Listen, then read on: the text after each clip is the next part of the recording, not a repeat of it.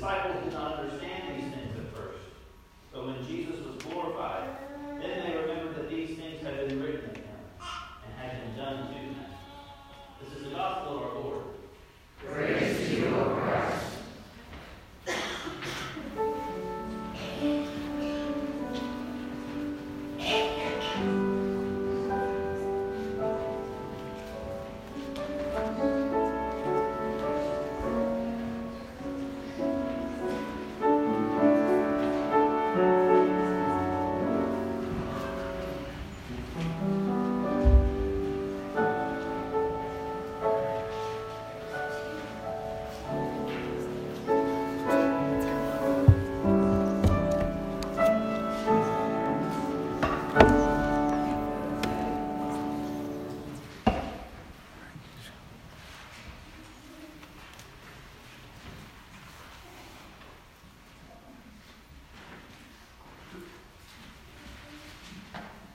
This time we invite all the young and young heart forward. I have a special message for you this morning.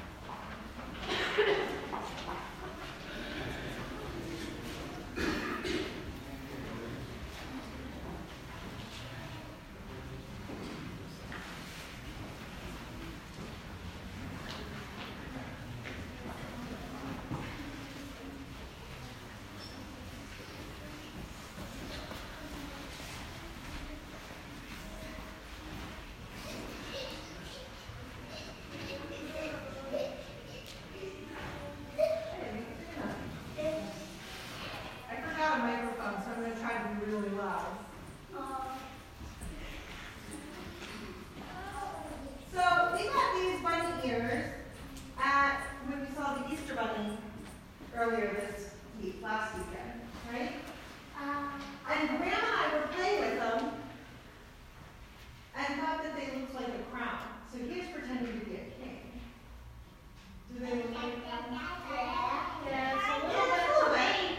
I used to have, when I worked at the daycare, I used to have crowns similar to this, paper crowns, that we would use when it was somebody's birthday. And they would be the special student for the day because it was their birthday. And they get to do all kinds of fun things like be the line leader, feed the fish that day. They were the ones to hand out stuff for lunch. It was their special day because they were king for a day in the classroom. Do you know what the problem with that is? It only lasts for one day. I was thinking about that today when I was reading our lesson, because do you know who else got to be king for a day? God. God in Heaven. Say it louder, Ellie. Jesus got to be king for a day. He had a big parade where people waved their palm branches and you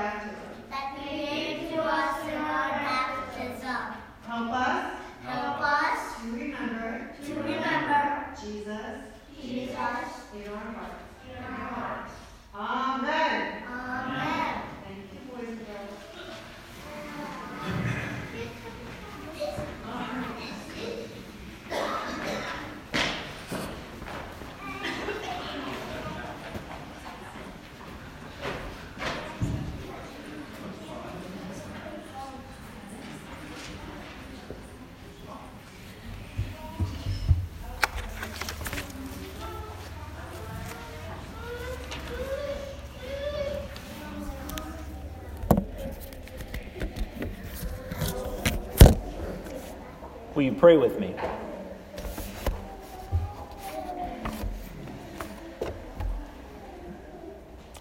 Lord Jesus, you did not think that being God's Son was something to hold above any of us.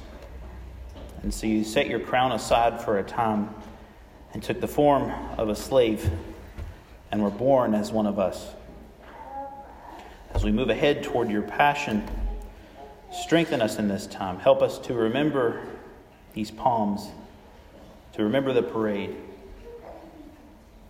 to remember your betrayal, the last meal with your disciples, your death, and yes, your resurrection. Strengthen us also by the gift of this word. May it stir up in us the grace that you've so graciously given us, and keep us in you. All these things and all the things of our hearts we lift before you in the name of the Father, and of the Son, and of the Holy Spirit. Amen.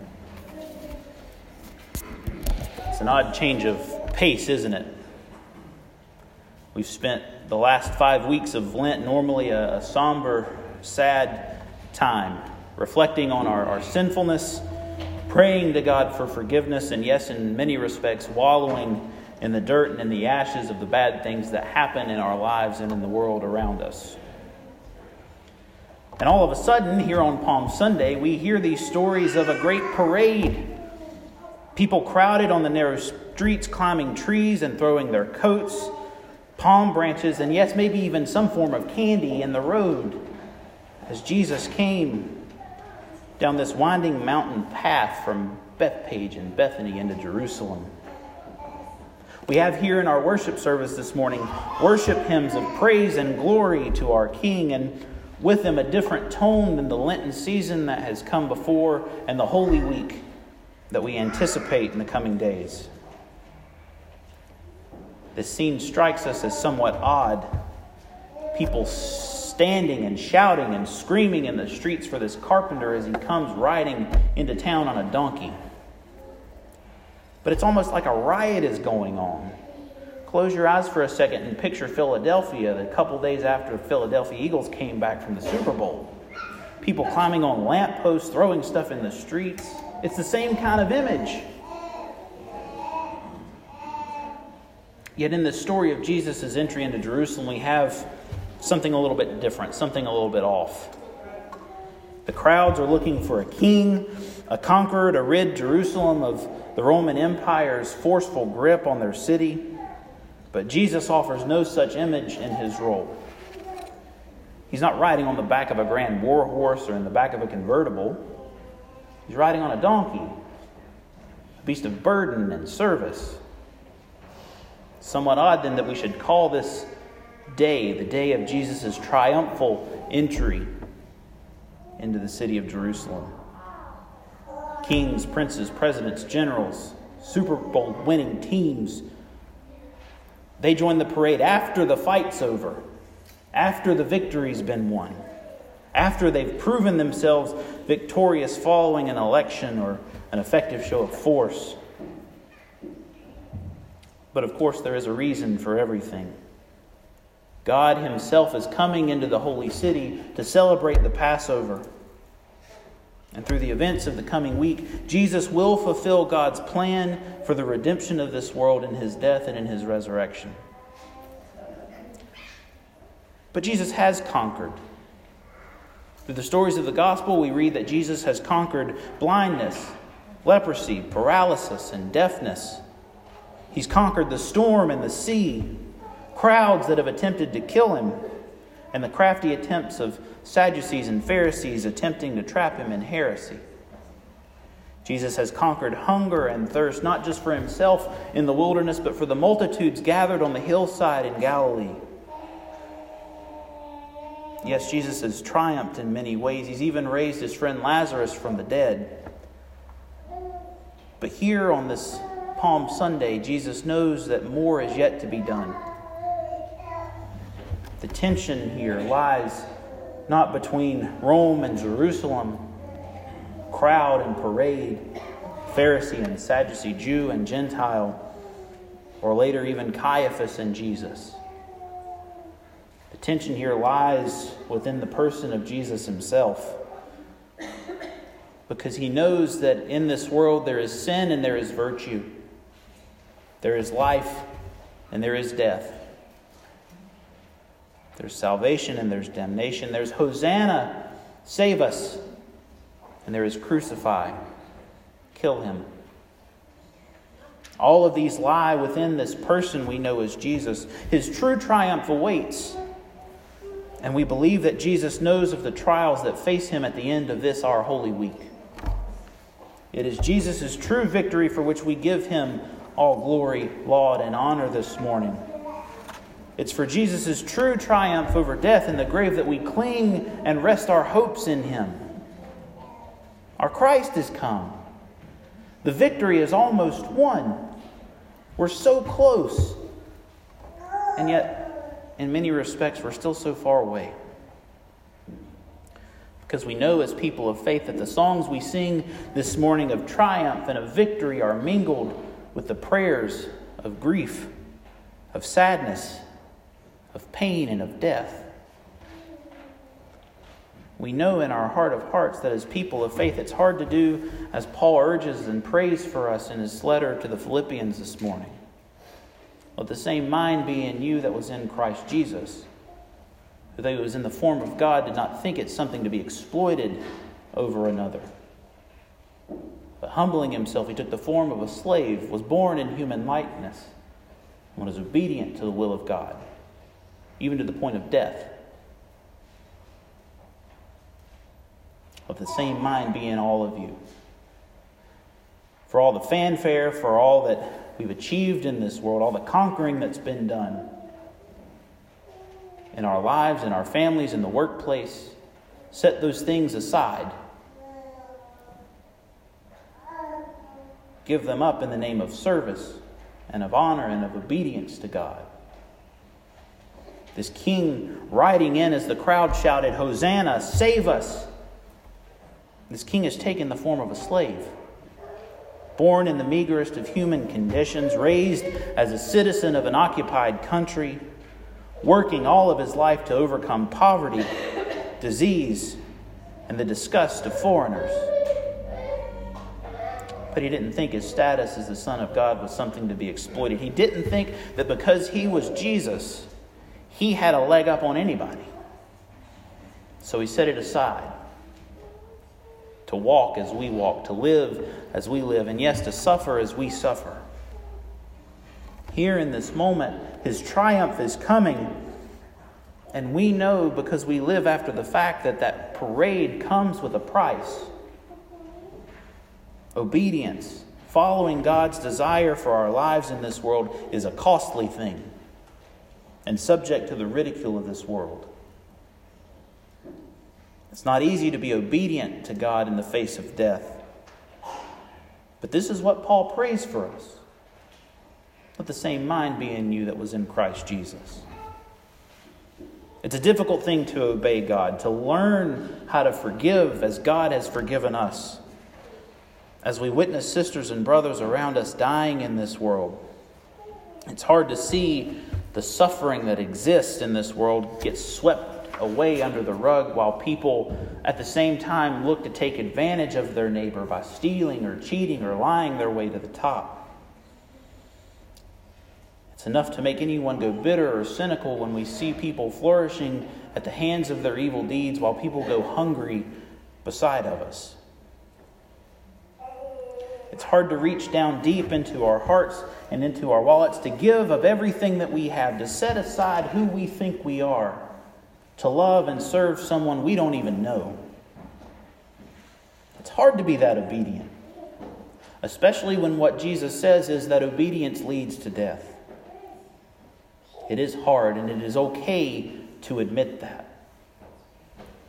But in the name of Christ Jesus, we can do these things.